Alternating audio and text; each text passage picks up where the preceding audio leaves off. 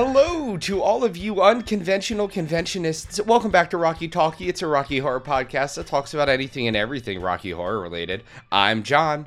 And I'm Aaron. And joining us on air this week, we've got Tori from the Tesseract Players of Boston, the Full Body Cast, and the RKO Army. Hi, Tori.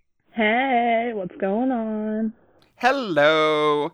So, Tori, could you tell us a little bit about yourself and your time with the Rocky community?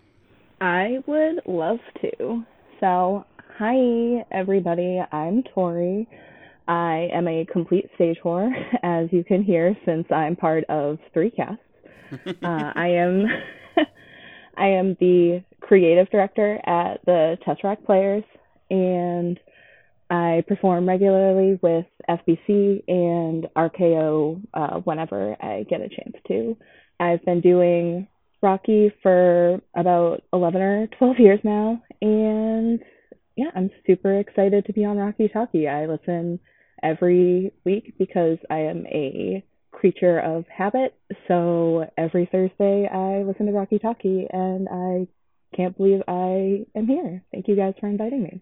Oh, that's really cute. We're famous, Aaron. Yay! Tori, thank you so much for joining us today. Truly, we're thrilled that you could be here with us. Now, before we get started with the show, we would like to take a moment and ask each other, how was your week? Did you guys do anything fun? No. Yeah, my life is pain and misery. What's so miserable this week, John? Actually, no, this week is fine, aside from the fact that I think I've gotten like maybe 7 or 8 hours of sleep throughout the entire span of the week. My sleep schedule is like royally fucked up. Harley and Arthur are here, which is fun.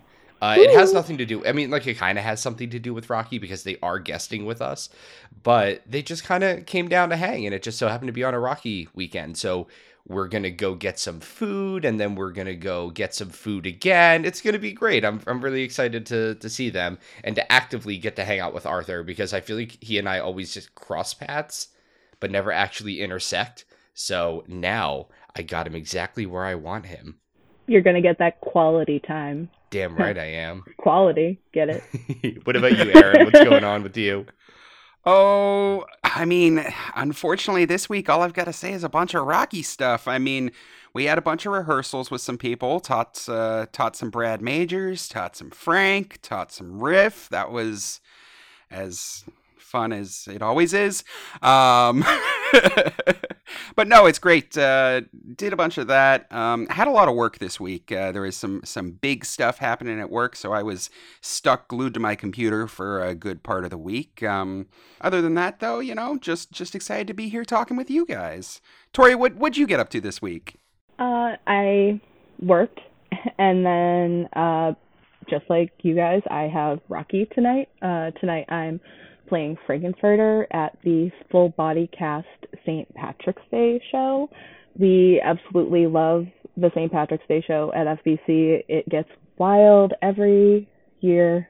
I'm so excited, and I realize that's Rocky related, but non-Rocky. I actually just got my absolute favorite Polaroid camera back from being repaired. So I am so excited to start shooting with it, and the people I sent it out to did an insane job restoring and replacing the very important things that were broken. So I'm excited to have that back to shoot. Oh yeah, I saw the post you made on social. It looked so pretty coming out of its box. It I did that unboxing video, but it was my first time actually opening it. So it was so gorgeous. I paid a little extra to get some clear housing on my flash unit because I am a sucker for any of the like see-through clear technology. That early 2000s Apple aesthetic. Absolutely. I couldn't say no, and I was already paying a pretty penny to have it fixed, so I figured, you know, what's an extra $50? Very cool. All right, y'all. Now that that's out of the way, how about we dive into our first segment of the show? Dun, dun, dun, dun, dun, dun.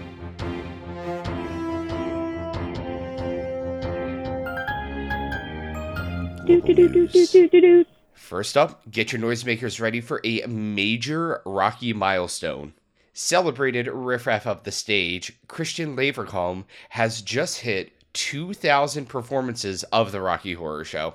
Christian is a Welsh actor and singer and has been performing in the Rocky Horror Stage Show since 2010. He attended Nayland College and trained at the National Academy of Singing and Dramatic Art in New Zealand before getting his start, originally playing Frankenfurter. I mean, I've been performing since 1936, but yeah, sure, I guess 11 years in the game isn't too bad either.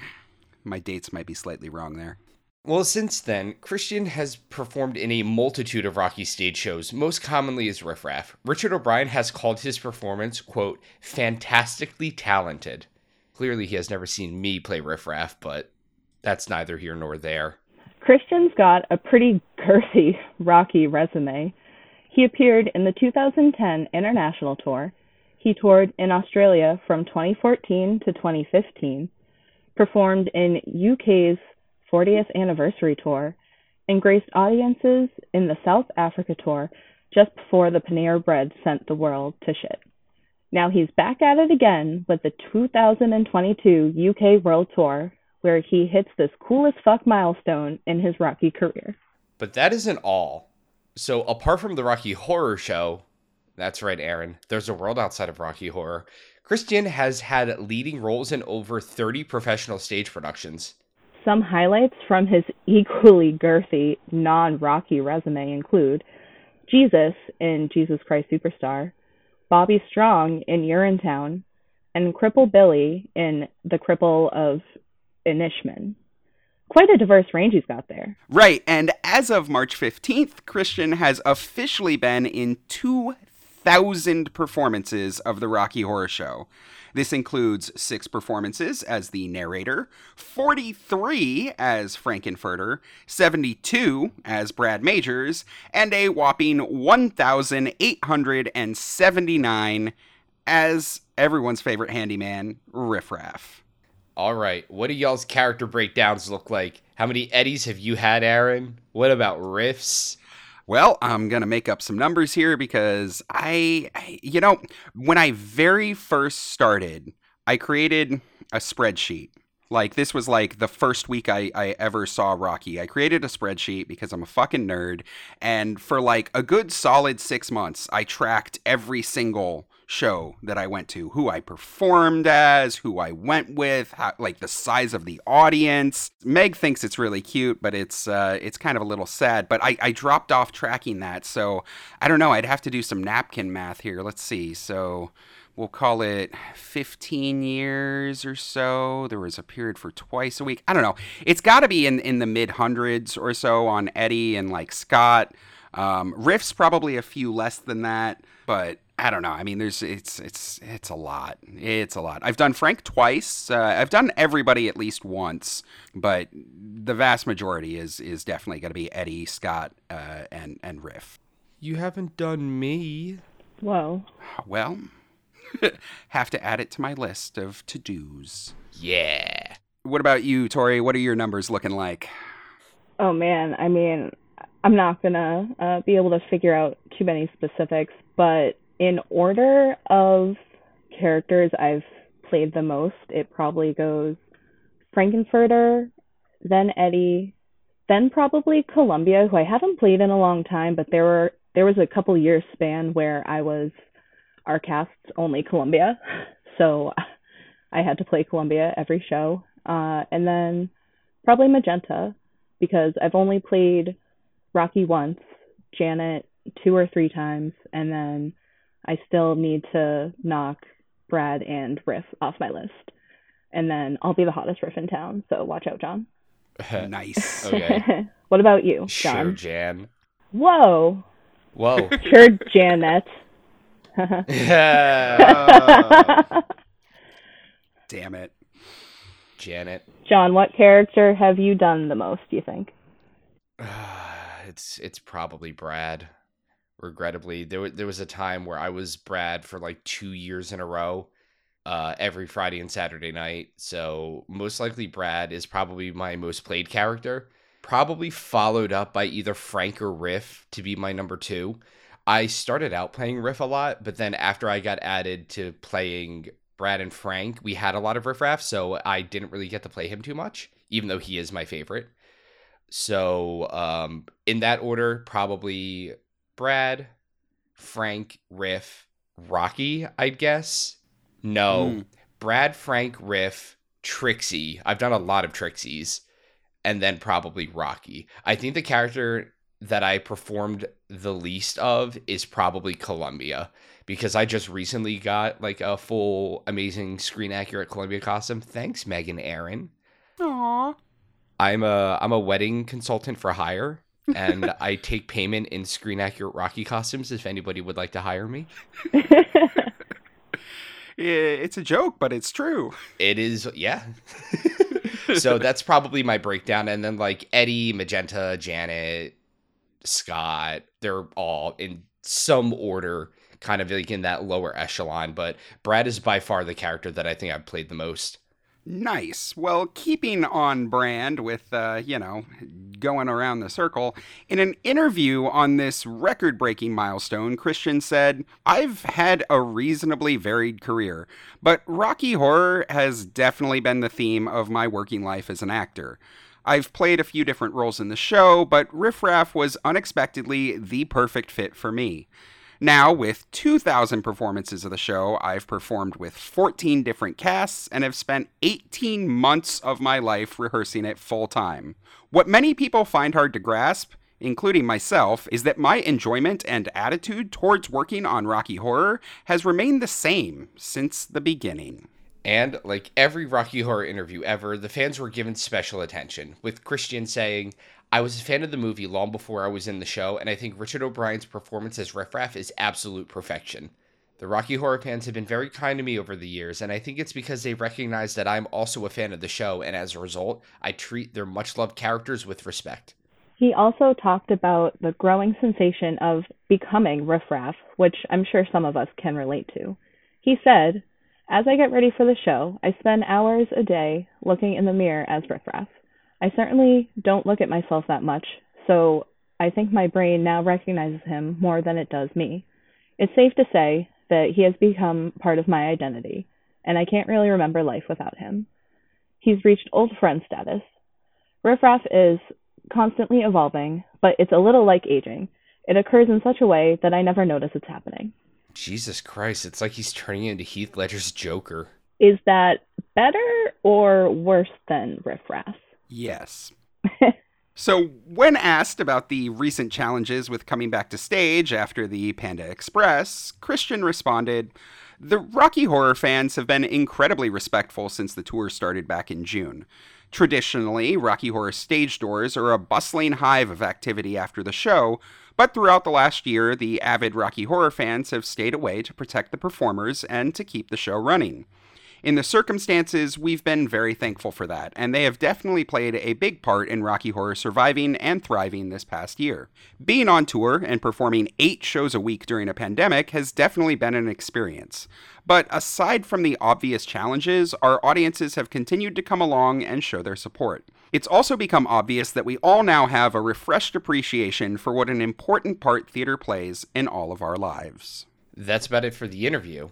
Don't forget, for all of our friends across the pond, you can still catch Christian as well as all of his castmates like Ori Aduba as Brad Majors and Stephen Webb as Frankenfurter in the Rocky Horror stage show currently on tour across the UK. It's soon to play in Belfast, Poole, Bromley, Aberdeen, Wycombe, Swansea, Liverpool, Richmond, Bristol, Southend, Stoke-on-Trent, Cambridge, Glasgow, Northampton, and Newcastle. Tickets are available via What's on Stage, and as always, the link will be on our show notes. We wish the show and the cast all the best. And to Christian, here's to the next 2,000 shows.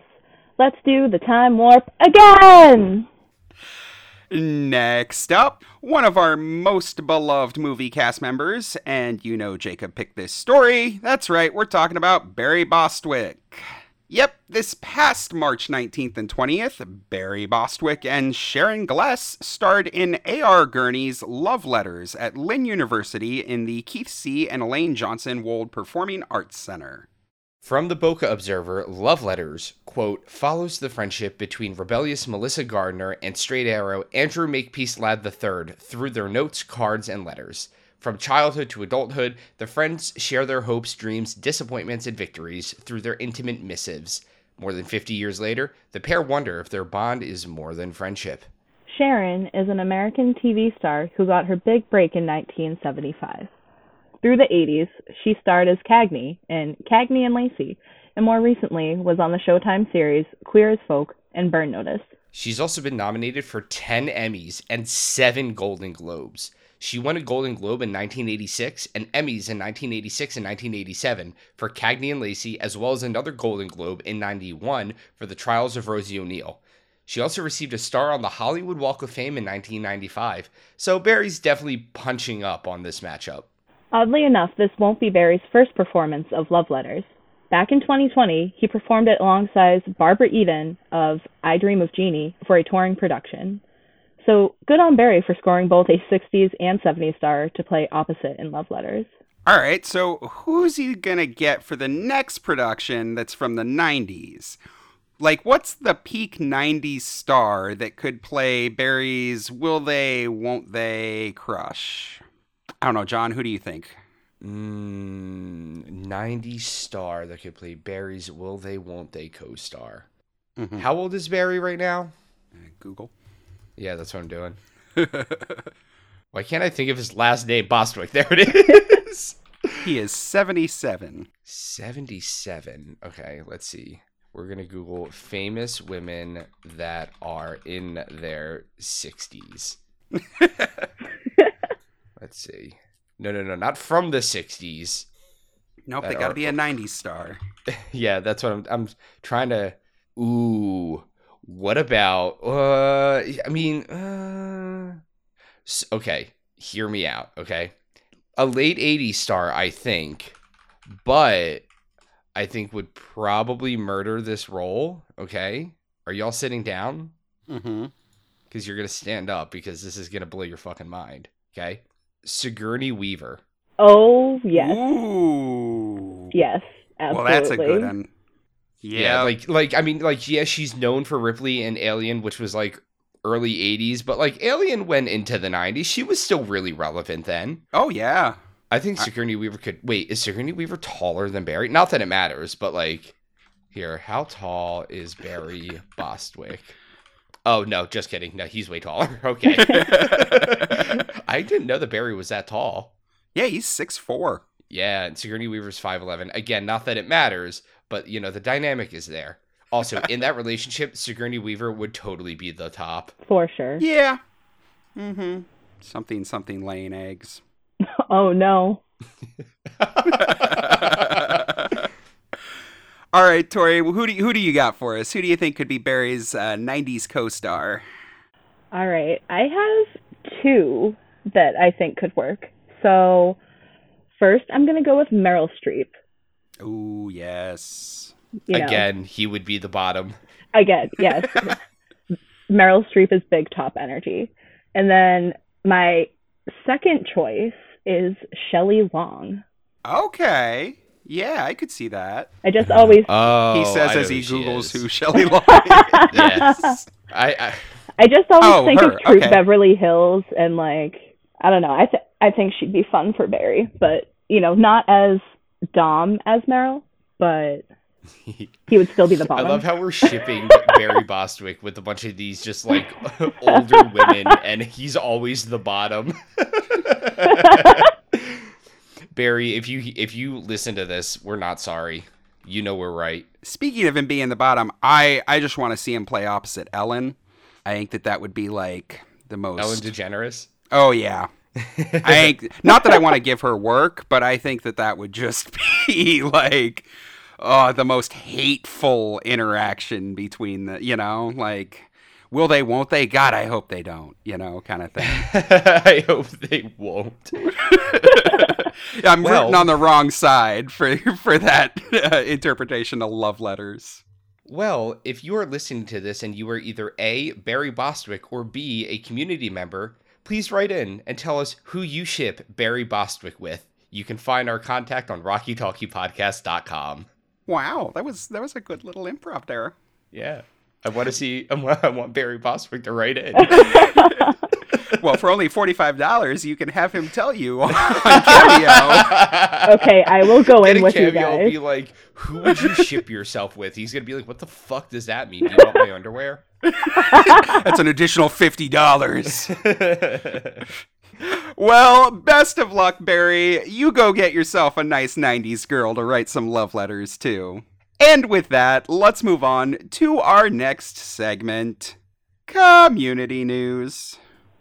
Come.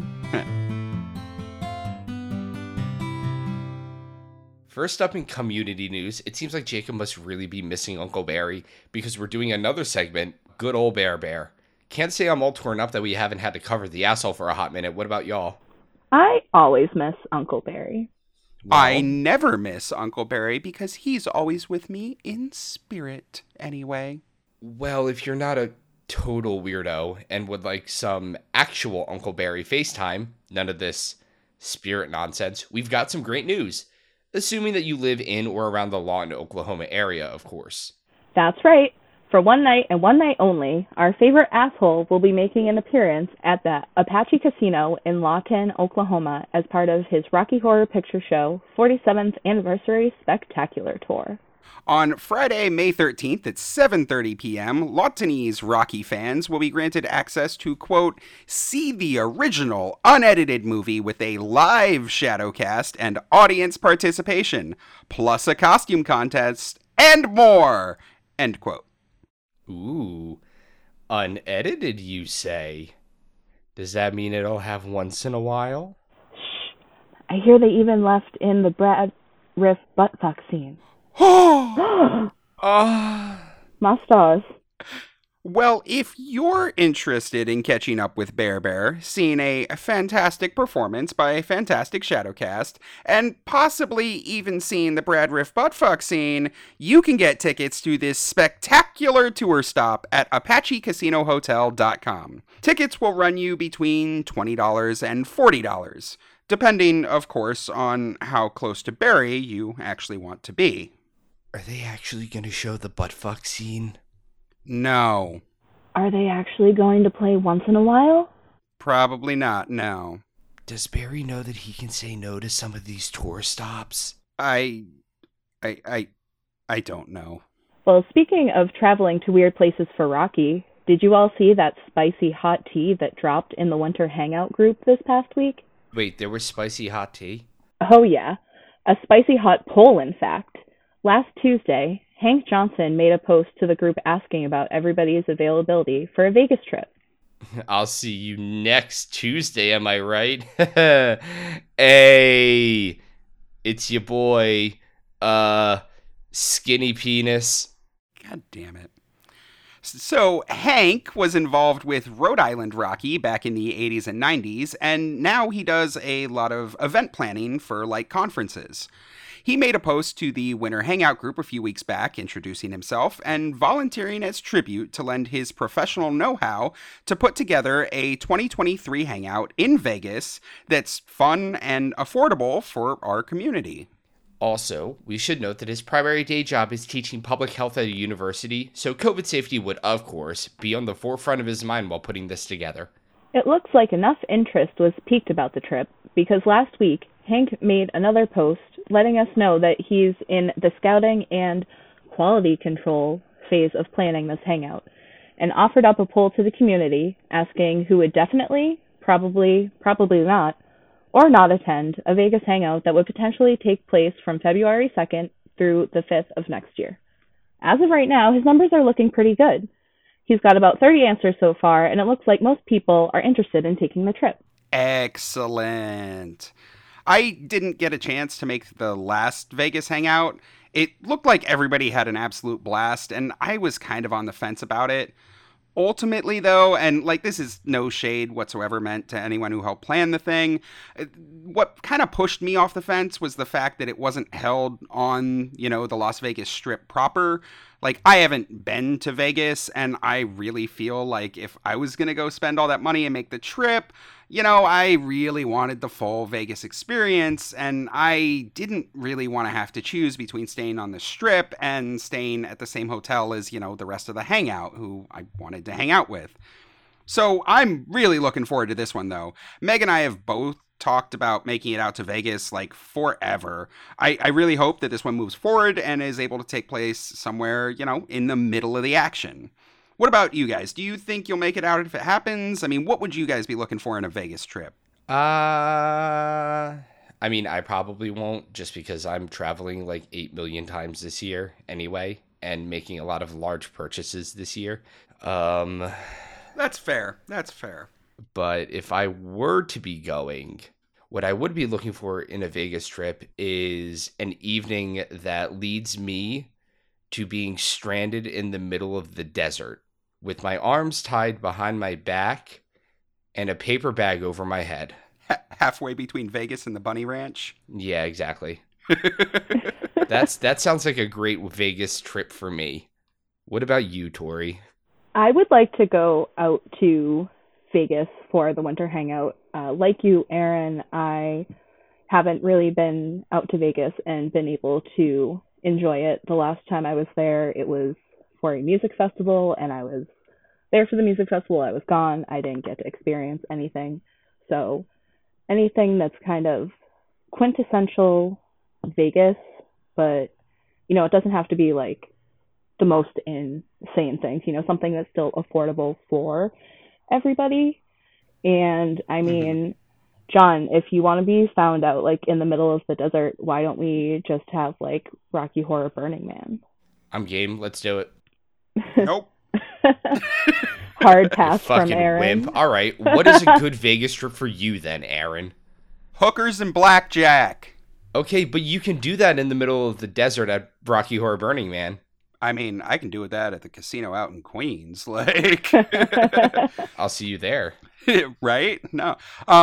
Yeah, I mean, that's really it. Like, when I go somewhere, like, and this is like for any kind of Rocky thing, I always just love to make sure to get to go do the stuff that's around, that you can only do there. So, yes, I'd want to go to all the big casinos. I'd want to, ride the stupid touristy rides that they've got. Meg would not allow me to go to Vegas without a trip to the Bunny Ranch, so that would certainly have to happen. That'd probably be really awkward, but, I'd wash it down with a healthy dose of liquor and cocaine back in Las Vegas, and it sounds like a party. I just want a party. That's all it really is. Oh right, Meg really wants us to get Vegas married, so we'd have to also do that. Does that mean that you would have to be unmarried and then remarried? Oh no, they'll do it as a second. I mean, they'll take your money for anything, right? It's Las Vegas. Oh, okay, but is everybody gonna be in costume? Oh, there's this place actually that does like themed weddings, and like they usually do it with like the Elvis impersonator stuff. One of their packages is actually to have Rocky Horror themed, where like Frank marries you as the minister, and like the flower girl and stuff is dressed in like Columbia costumes. Like, don't tell them, but I mean they're clearly bag costumes, so I mean I don't know. Oh, that's cute though. Yeah, it's actually super cute. Meg and I might have looked at that before we eventually decided to just go get married at Oakley Court instead. So it was definitely on our list, and like that would be one of the things we'd have to go do in Vegas. So from all of us here, we certainly hope that all of Hank's planning comes to fruition, and we're able to lose a bunch of money at craps with all of our lovely listeners sometime next winter. Craps. And speaking of spending a bunch of money on Rocky, we just talked about some spicy hot tea, and now we're going to talk about a spicy hot tea. A t-shirt, that is. I fucking hate you. You can't say anything that would hurt my feelings. I went to Catholic school, Aaron. Do better. T-Villain prides itself on being the most nefarious limited edition t-shirt site on the internet. Every Monday, they feature a new collection of spooky designs from different cult movies and fandoms. How long the designs remain on sale depends on their popularity, but once the run ends, it's done. Finito, gonzo, forever so. Plus, at midnight, when the darkness swallows the previous day, the site will proffer forth one brand new featured shirt, bathed in the ominous glow of the moon. With it, a new timer will begin counting down, destroying all traces of the design once it reaches 0.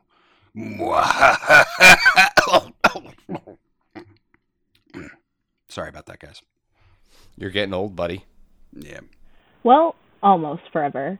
The site keeps a gallery of its past shirts, and they let customers know that if they see a design they simply cannot function without, you can get in touch with them, and they can probably make it happen. For a fee, of course. This site is pretty great. They've got lots of really cool designs featured right now, like Donnie Darko, Little Shop of Horrors, House of a Thousand Corpses. Oh, and Rocky, of course.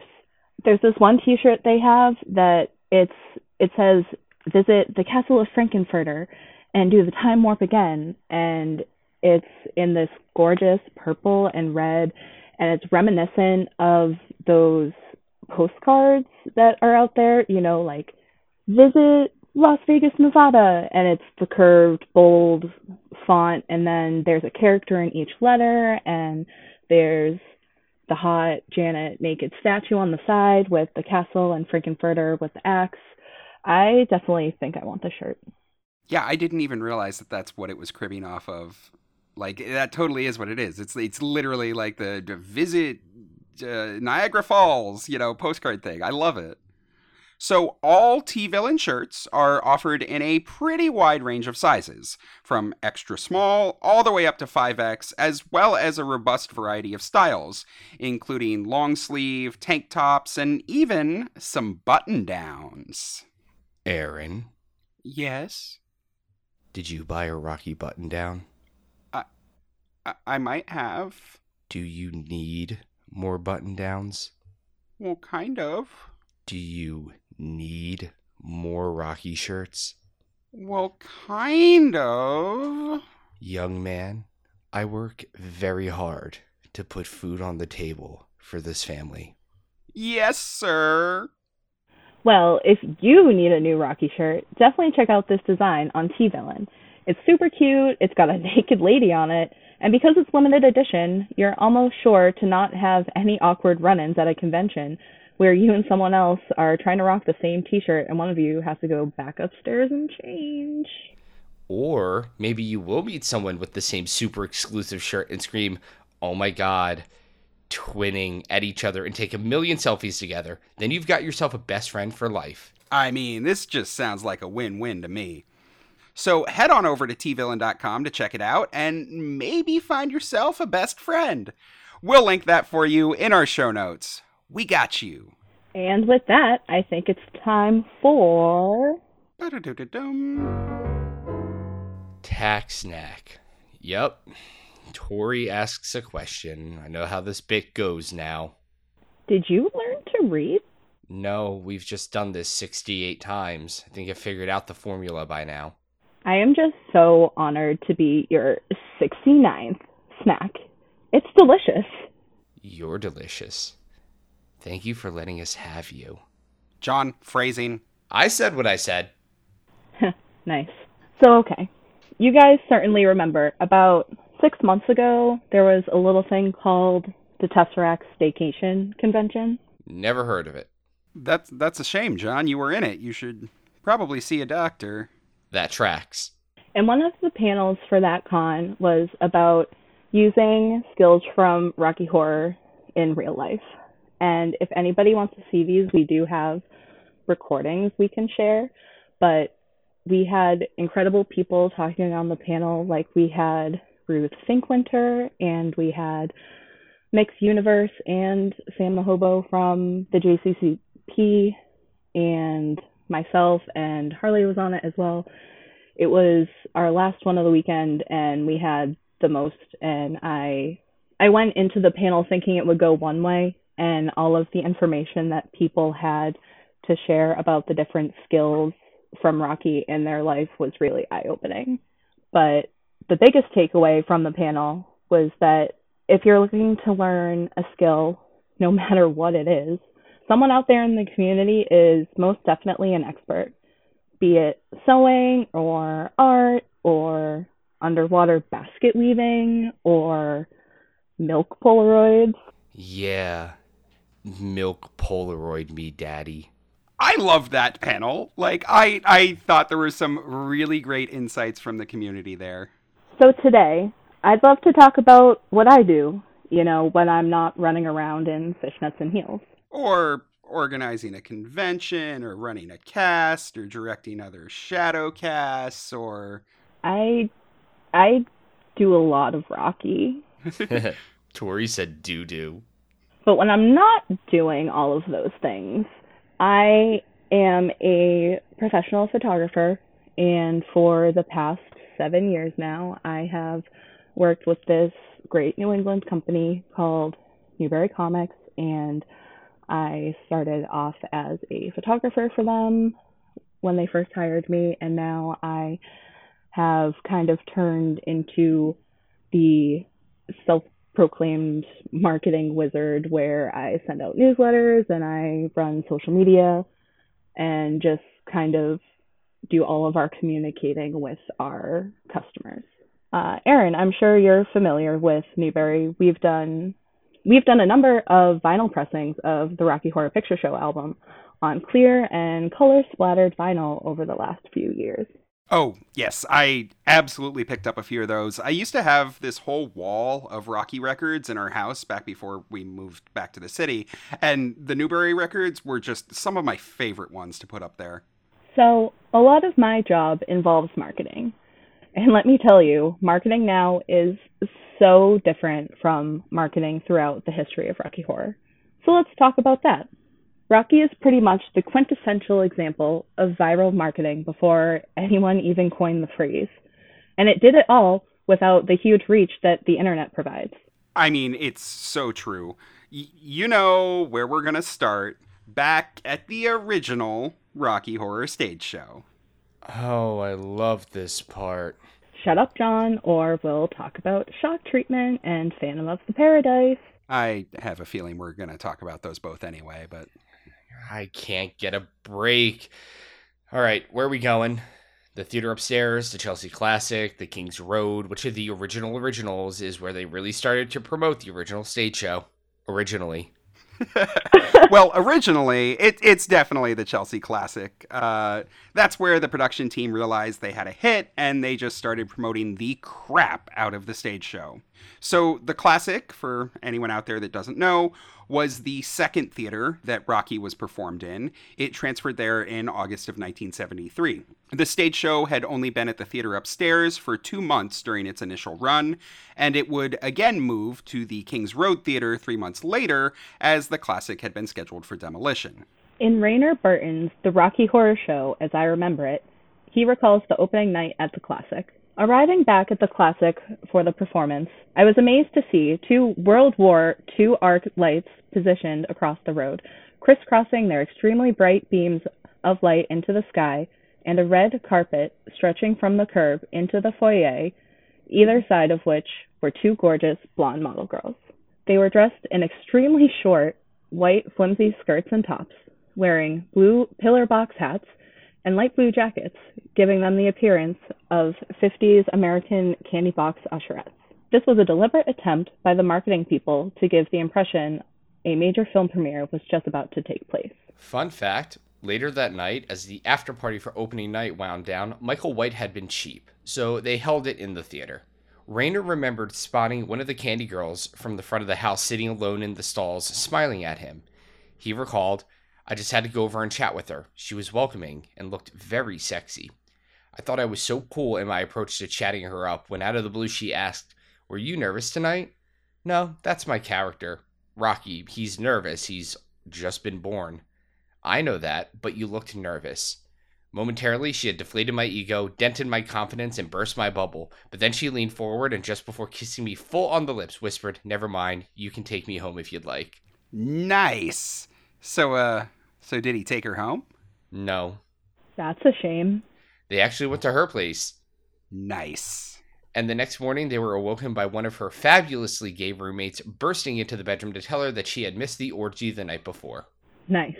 If I had a nickel for every gay orgy that I've missed. After that opening night, and apparently the night some random dude had a huge orgy, Rocky was the hottest ticket in town, The two are not related. I disagree. But the show was so hot that everyone who worked on the West End was clamoring to get tickets. They obviously couldn't go to the regular performances, working their own shows. So the producers scheduled a special midnight matinee exclusive for the West End community. They knew that an exclusive, celebrity-filled event would amplify the already substantial buzz around the show.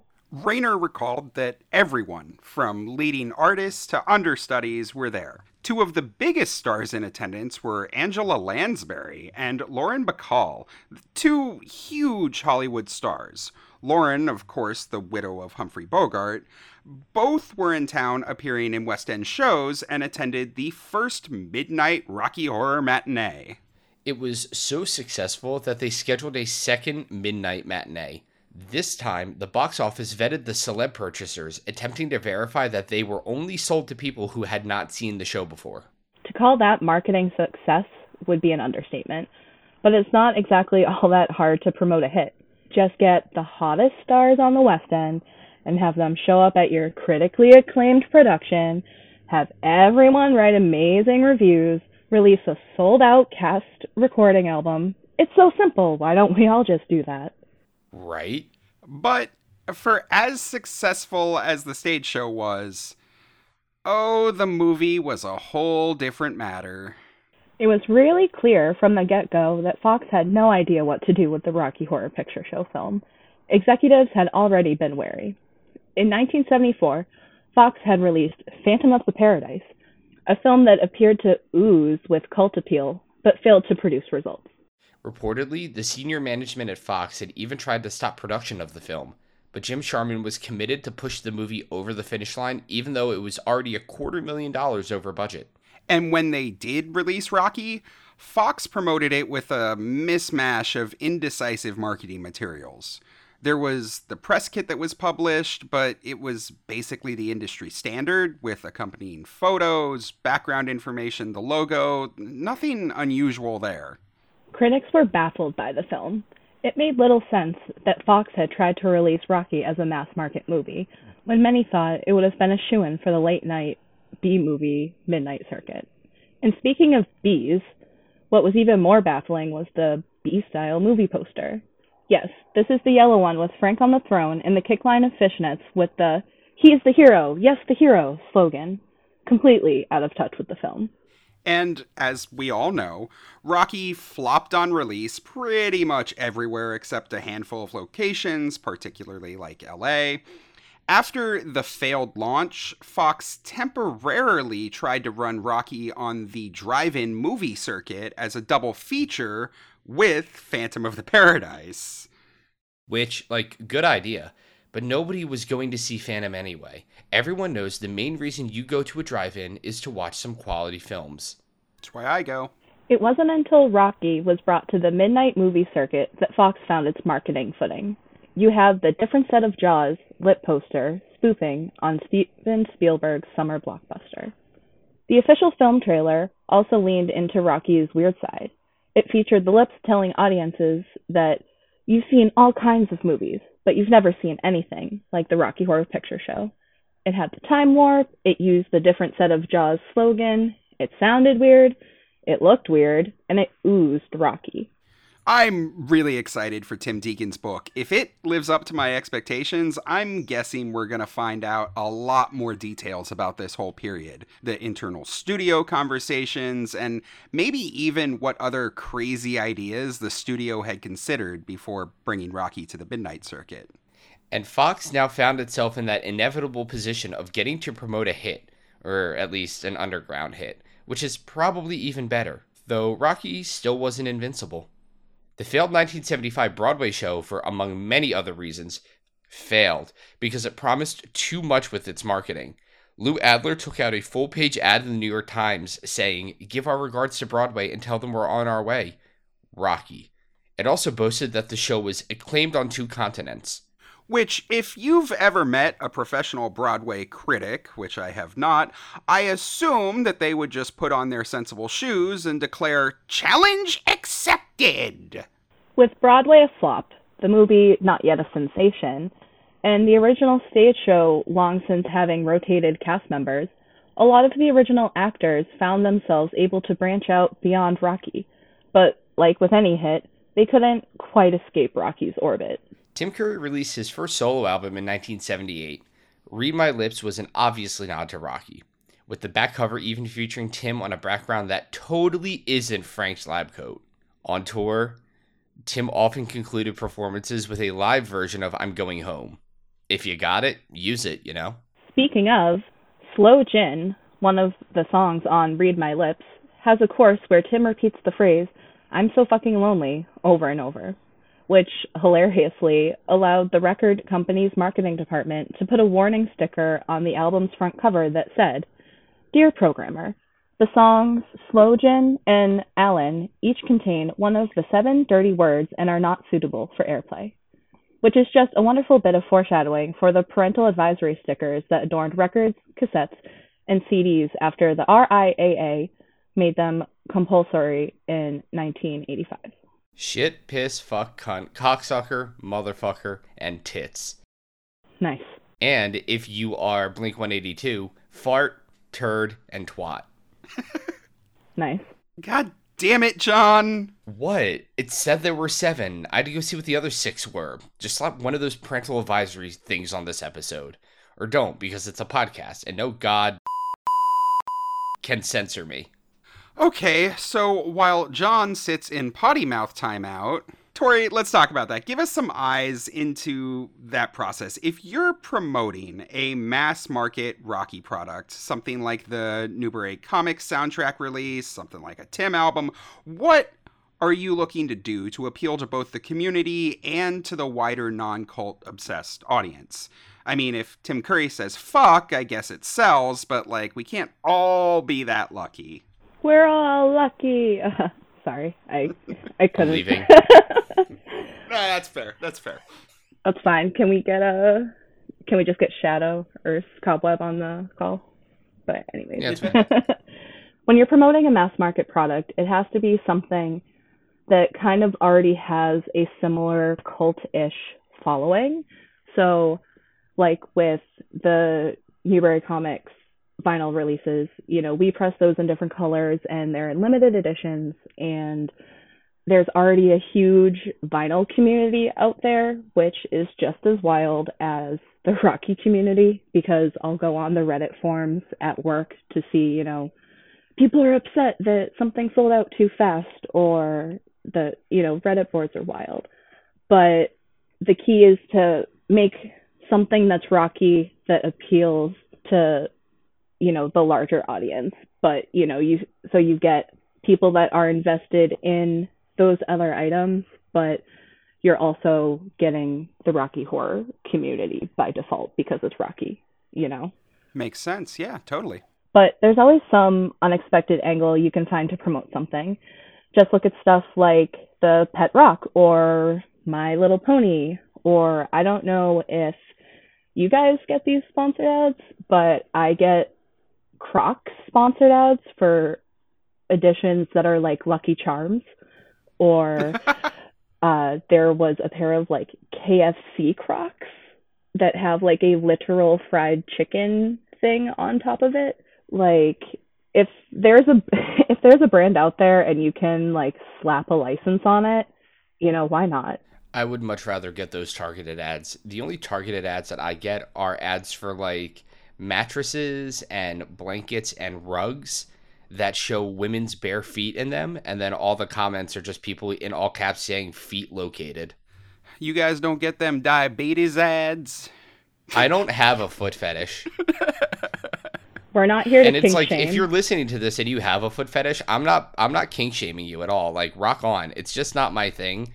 But if you want, we can switch targeted ads. Just hit me up. You can find me on Instagram at Hi John I'm Dad. JON. I really don't want my targeted ads anymore. There's too much feet. Is there like some kind of branded object that you guys would absolutely like have to buy, no matter how ridiculous it was, if it was Rocky related, like Crocs or something? Like would you wear Rocky Horror Crocs if they had like little lip giblets and like boobies or something and like had fishnet pattern on them. I mean, I'll wear Crocs regardless. That don't bother me. I'm fine with that. Yeah, and I'm one of those guys that'll buy almost anything if it's cute and it's got something related to Rocky on it. I mean, I skip out on a lot of like the socks and the that kind of stuff. Although I think I did just buy a pair of Rocky socks recently. Yeah. No, yeah, you can put the lips on anything and I'll just buy it. I think one of the like better examples of more recent Rocky marketing to the mass market was that MAC Cosmetics line that they did a couple years ago, because Oh yeah.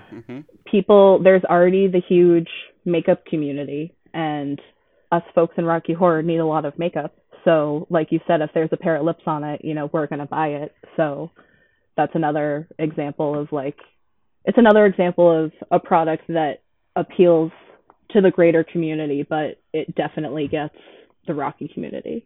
Oh yeah, I mean, just a couple weeks we did that. Snag Tights did that line of Rocky tights and fishnets and stuff, and knowing that they specifically had the community in mind definitely sent me over the edge to go buy a couple of those. That was great branding on their part. Yeah, I absolutely bought a couple pairs, and I am waiting for mine to come in. But when you have something that sells itself, it certainly becomes a lot less complex to market. And I mean, that was kind of what led to the out of control monster that the stage show became in the 80s through into the 90s. The interactive nature made it just so much easier to self promote, but it definitely kind of led to feeding into its own self image. It became a campier party piece. The audience was rowdy. The show's narrator was often played by an inexperienced C-list celebrity that had very little acting chops. And at the end, the actors just kind of struggled to keep control of the whole show. But if you were promoting Rocky, boy, was 1980 a good year, because that's when Fame came out. And boy, did Fame make Rocky look fucking awesome. Nice. Oh yeah, just get your show featured in a big budget Hollywood movie. It's so simple. And I mean, with the success of the stage show and the movie on a meteoric rise in the pop culture consciousness, Fox had everything they needed when they produced Shock Treatment just a year later. An already captivated audience of diehard fans, several of the original cast members, the director, art designer, the composer from Rocky. And yet, they made Shock Treatment. And when they went to promote Shock Treatment, they really marketed it heavily to the Rocky community. There was a TV special, The Rocky Horror Treatment, hosted by Sal Piro, with a behind-the-scenes look at the film and as a love letter to the fan community. Fox also partnered to do a number of fan collectibles. These are things like posters and flyers and buttons and bumper stickers. You guys might know that creepy cereal box style paper mask with Richard's head. But overall, they were just really hoping to appeal to the Rocky Horror fan community. Nowhere is this more apparent than in the original studio notes for the Rocky Horror show's His Heels. These notes in the film cover of the unfinished sequel, where Richard had originally written several of the songs that ended up in Shock Treatment. And these include Breaking Out, Little Black Dress, Looking for Trade, and I Want to Be an Ace. In Shock Treatment, Looking at an Ace, which I would know if I'd ever seen it. The studio executive reviewing the Rocky Horror show's His Heels draft summarized the piece with this: "There is a modest but loyal audience for this film, and the first draft shows enough promise, though little polish as yet, to make the project worth pursuing."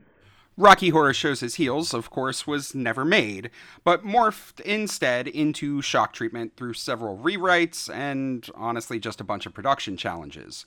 Shock Treatment was given a limited general release, and in their attempt to set fans' expectations, the famous "It's not a sequel, not a prequel, but an equal" campaign really pushed the narrative that Fox still wanted to manufacture another cult hit. Not to mention, it's fucking Shock Treatment. Go sit back in timeout.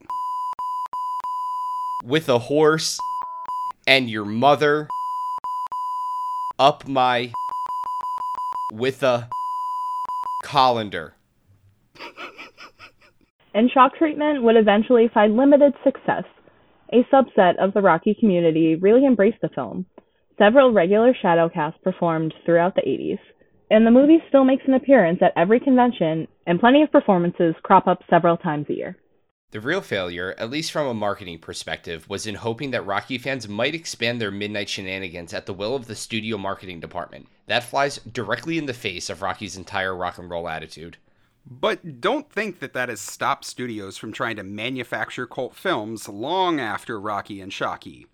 I mean, Repo is probably the most successful. The original promotion for that film really tried to play into the shadowcasting angle, with a Repo road tour on its initial release featuring the cast and the crew. At least that one caught on. Not like Rocky, but better than a lot of the others. There are several Repo casts around the country, and the community even performs it at most conventions. But even as recently as 2017, we've had studios try to do cult tie-ins for upcoming releases. Our old theater in New York ran trailers before Rocky for Anna and the Apocalypse back when it was getting released. That one didn't get any traction. So, Tori, I'm curious about this one. Over at Tesseract, you guys do a lot of non-Rocky shows.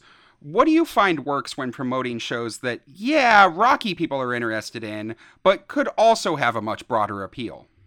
So when it comes to promoting the non-Rocky shows, I think it's definitely important that, you promote your flyers and you make sure the audience knows when they can see the show. But it's helpful to include kind of like a movie trailer for the show that they're about to see. At Tesseract, we, of course, do Rocky, but we also do Buffy Once More with Feeling and Dr. Horrible pretty regularly. We've also done The Princess Bride for a number of years, which is pretty fun. It's a lot of work. It's a lot of roles. But the show, what we were able to do with it, it turned into a really great interactive experience, like how we went about them. Like, how The Princess Bride opens and it's the grandfather reading to the son. Yeah.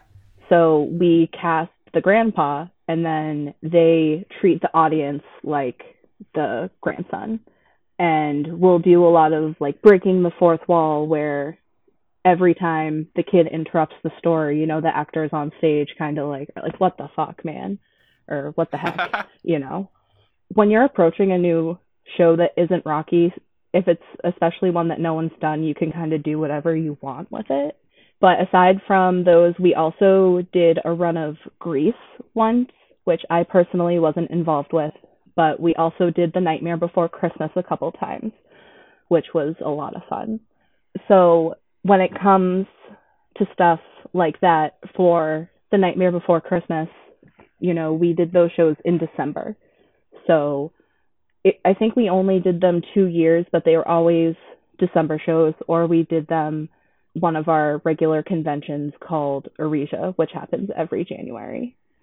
And Aresia is also where we do Buffy and Dr. Horrible and all of our extra shows. So promoting to that audience for us is pretty easy because the Aresia audience loves Tesseract and they love Rocky and our shows are always full.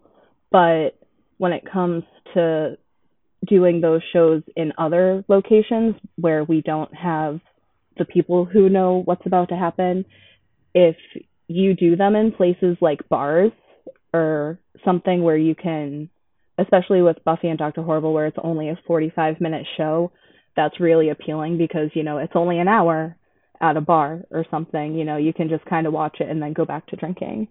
And doing stuff like Tesseract was approached over the summer and we unfortunately had to decline it, but someone wanted to do Princess Bride at this gorgeous castle that was literally on a hill with like the ocean underneath. So I mean, yeah, those are great tips. Yeah, find the audience, find the venue, make it something unique, all that stuff. Yeah, like kind of how, have you guys seen, you can watch Jaws like in the water someplace in Texas? Like if you can kind of create that kind of like more of a unique experience, I think that definitely also helps draw people into the non-Rocky shows. But at the end of the day, just like with Tim before and Shock Treatment, you can't really ignore the fact that a lot of your audience is going to overlap with Rocky Horror fans.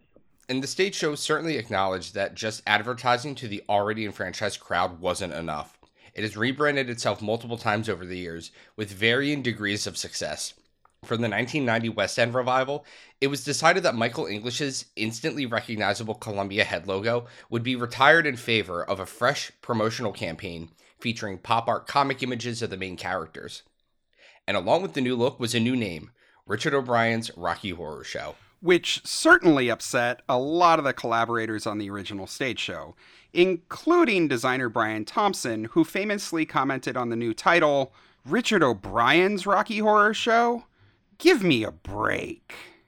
In 1992, the Australian production rebranded as the new Rocky Horror Show. There was a bit of an ironic counterpoint to the branding of the 1980 US tour that billed the show as the original Rocky Horror Show. In 2000, for the Broadway revival, the marketing uniquely embraced the film's cult following. A smart move considering the movie had always been more popular than the stage show in the States. Press ads teased audiences with slogans like, "You're all virgins to us," and "You haven't seen it until you've seen it live." Across the pond in 2003 for the stage show's 30th anniversary, the show was billed as an over-the-top party.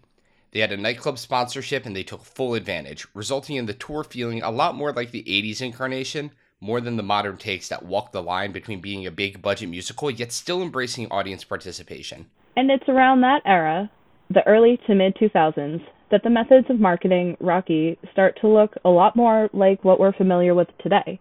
Lots of social media, lots of pictures and video, constant engagement, and so on. I always look to the 2016 remake as a great example of how Fox thinks when they aggressively market Rocky Horror.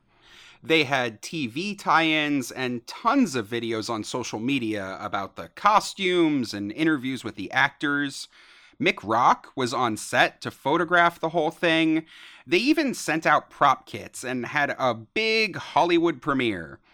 If we want a preview of what the 50th has in store, I'd take a good look at the attention that the remake received from Fox. Well, that got dark. I mean, honestly, I don't think so. I would contend that Fox didn't do all that bad with the remake, at least not from a marketing perspective. They got a massive audience, they got a lot of press, and they got a ton of community involvement. Well, at least up until we all watched the thing, but at that point, I mean, the marketing folks had done their job. What do you think, Tori? What's your favorite official Rocky promotion? Could be old, could be new, stage show, movie, whatever. What is your favorite bit of Rocky propaganda? I'd have to say my favorite bit of Rocky propaganda, I think would be kind of what you guys talked about on last week's episode with Harley, the iconic Columbia rebranding that they did, because, it's so iconic, and no matter what language it's in or promoted, like if you see a Rocky Horror poster with that Columbia face on it, you know exactly what that poster says without having to understand the language that's on it. That's a great example, yeah. As far as like other more like tangible promotions, whatever anniversary it was where you got the DVD like with the gloves and the little like shit bag, I thought that was a super cute way to, introduce the rest of the world that doesn't necessarily understand or know what goes on at a show. It's like, hey, here's all this stuff, and then you're sitting at home and you're like, why do I have a pair of pink gloves?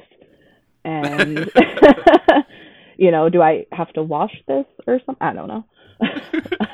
Yeah, I think the first time they did that was like a VHS release where they bundled it, and it was really weird if you had no idea. You're just like, there's a little bag of rice in with my cassette. What's happening? Do I cook it? Do I like... Oh, God, somebody did, right? Somebody in their house just was like, oh, well, I cooked some rice. It came with my Rocky Horror video. Okay, but what if someone came to a show to throw cooked rice instead Oh, of no. dry rice? That has never happened to me, but It has to have. it has right? to. Very slushy. Oh, dear Just God, snowballs of rice. no.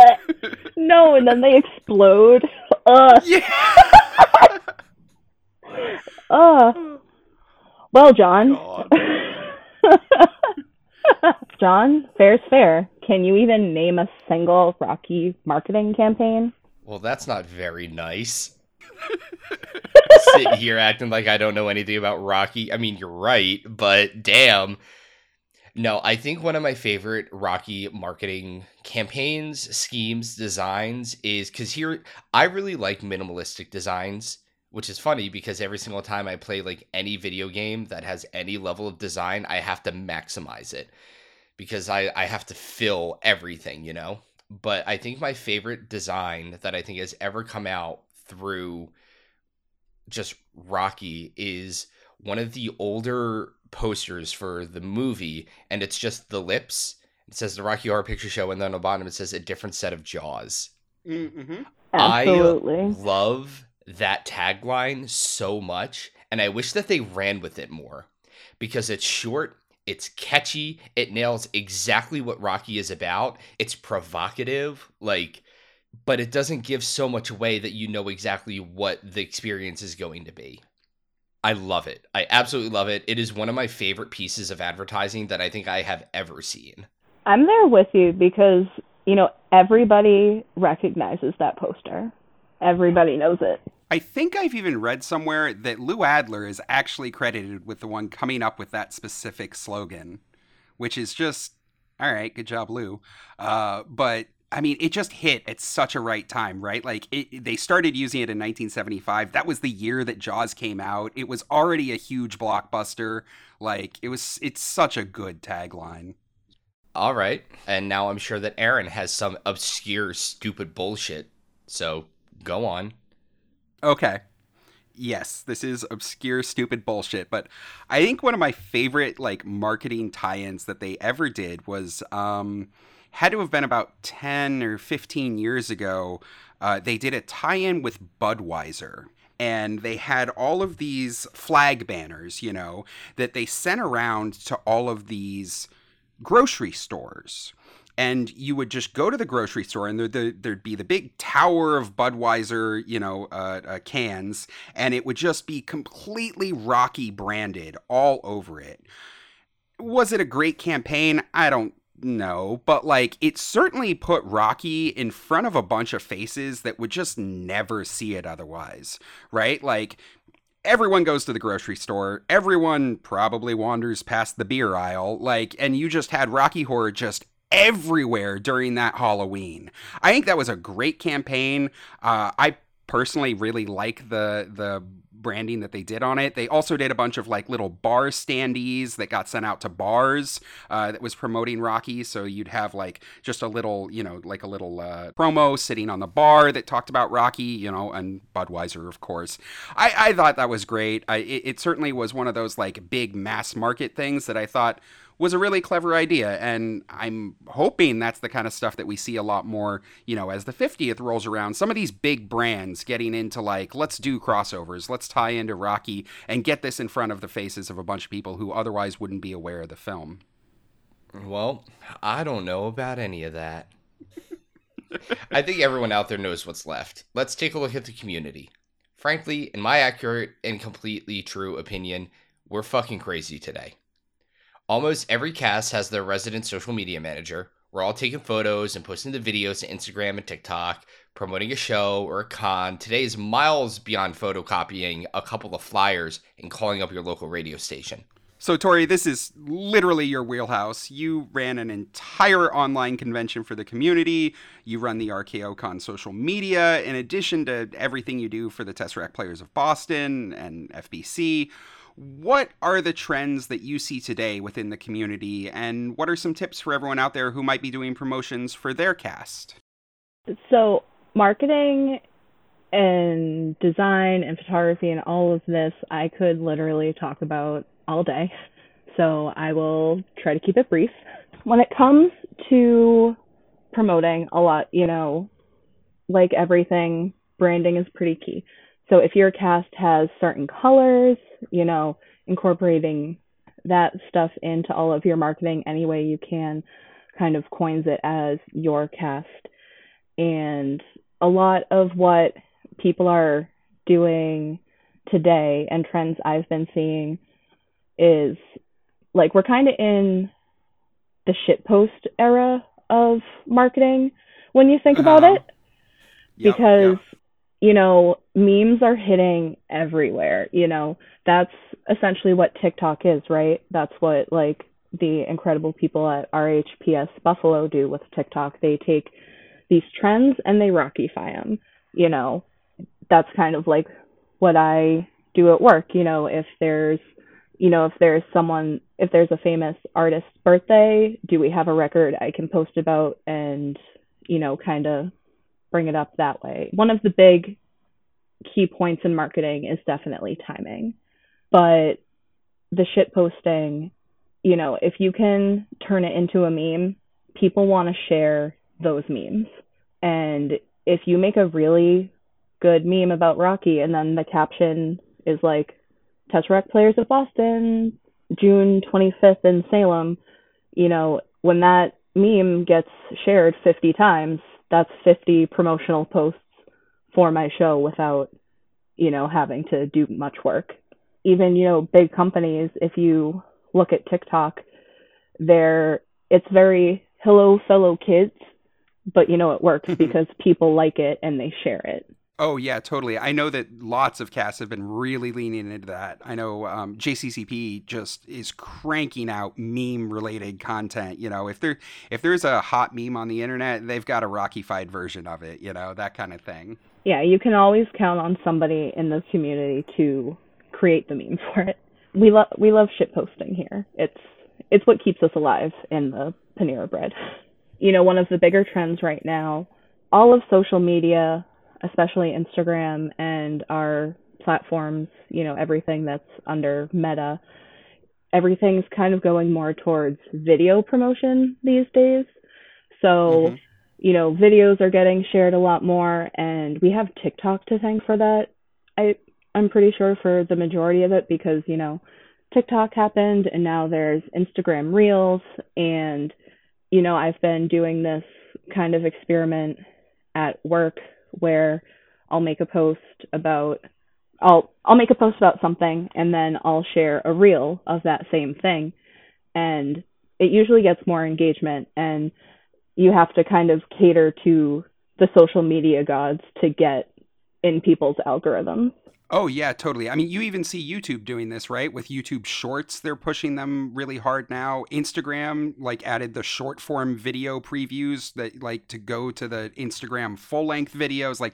Everybody is pushing video because it's just so it gets so many more eyeballs, Oh, for sure. And with something like Rocky, video is something really easy to be captured and shared because we do have so many great outlets like Instagram and TikTok. And if you're lucky enough to have the spare person on your cast, if you can schedule someone to post on Instagram stories or take photos so that you can share later, anything you can do to constantly be engaged with your audience is always going to help. And here we are doing a podcast. Hey, that's engagement with our listeners. I know over here in New York, it's at least a 3-person job, often even more. Meg and Aaron do a lot of the promotional materials because they have the time to do it, and I fucking don't. I used to do it, but I ain't got no time to make flyers and promos anymore. I've done a few, like I said, in the past, and I often manage our social accounts.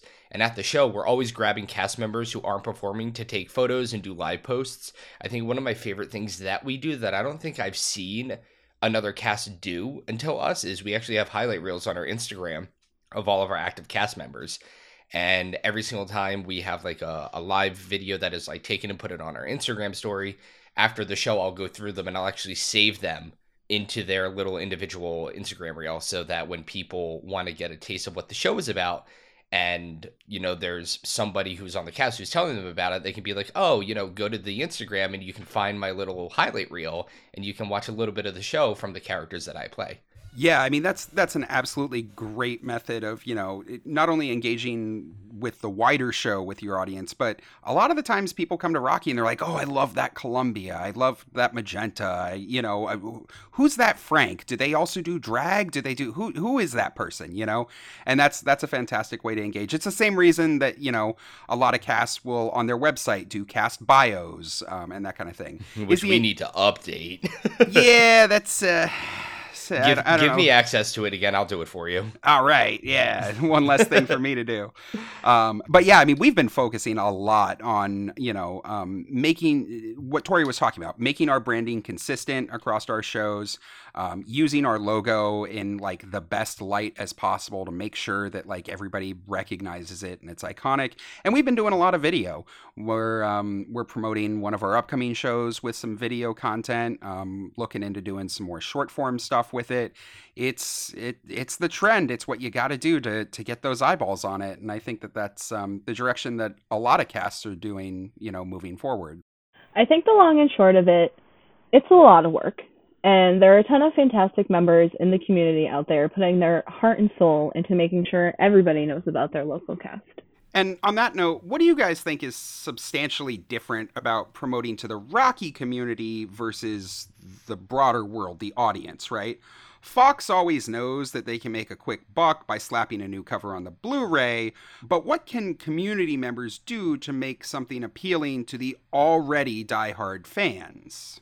So when it comes to the already diehard fans, I think obviously you have to go in the opposite direction of the more broad blips appeal that you try to get when you're talking to everybody that's not the Rocky community.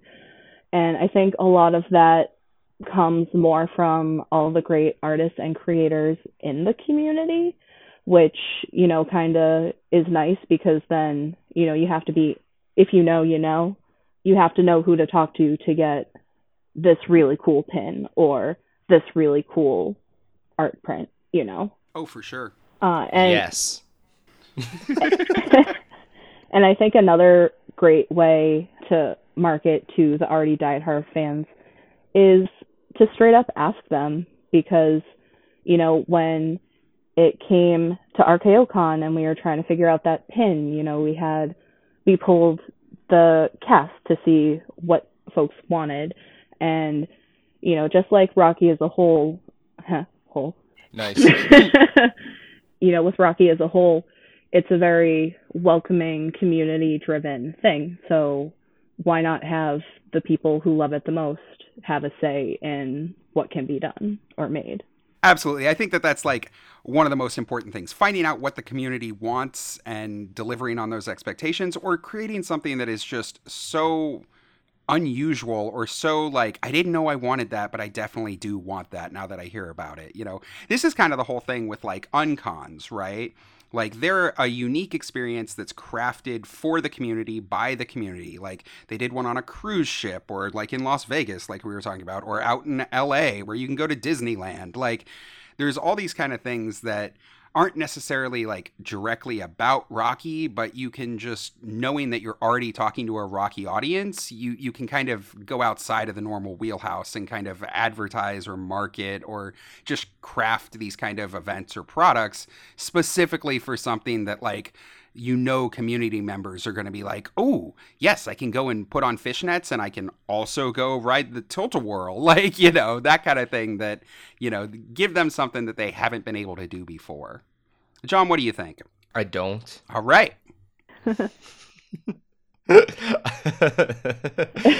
I don't think about Rocky Horror this hard, Aaron. You know this. Yes, I do. You always got to put me in these situations. One event that I think would be like really insane that would absolutely only appeal to the diehard fans is kind of along the lines of, those haunted houses where you have to like sign a waiver that like, people can do whatever they want to you or whatever. Like imagine a completely like immersive Rocky Horror experience where, you know, it's like a very small group of people, but like you're in a car and it breaks down, and then you have to like walk to the castle, and then like the small audience becomes Brad and Janet, and then you kind of go through the whirlwind of the movie, and then there's like an actual dinner scene, and then, you know, they're not the And floor then I show suck characters. the dick of a random audience member. Do they have to pay extra Yeah, for wait. that?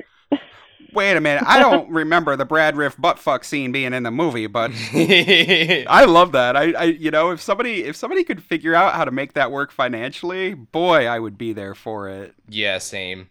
And on that note, I think that wraps up Rocky Talkie's 69th snack. Nice. Nice. Nice. We want to thank Tori for joining us on air this week. Thank you so much, Tori. And as always, we'd like to thank our writer Jacob and our editor Aaron from Tennessee. We appreciate all of your work. If anyone has a question they'd like us to answer on air for whoever asks a question, or some community news they'd like us to talk about, or even just a cool story to share with the community, we'd love to include it in our show. Just go to our website, that's rockytalkiepodcast.com, and fill out our contact form to tell us all about it. If you're enjoying Rocky Talkie, please help out by rating, reviewing, and subscribing to the show. It makes the podcast more accessible to new listeners, which really helps grow the show. And if you want even more Rocky Talkie content, check us out on Facebook, YouTube, Instagram, and TikTok, all at Rocky Talkie Podcast. We'll talk to you next week. Bye! Bye!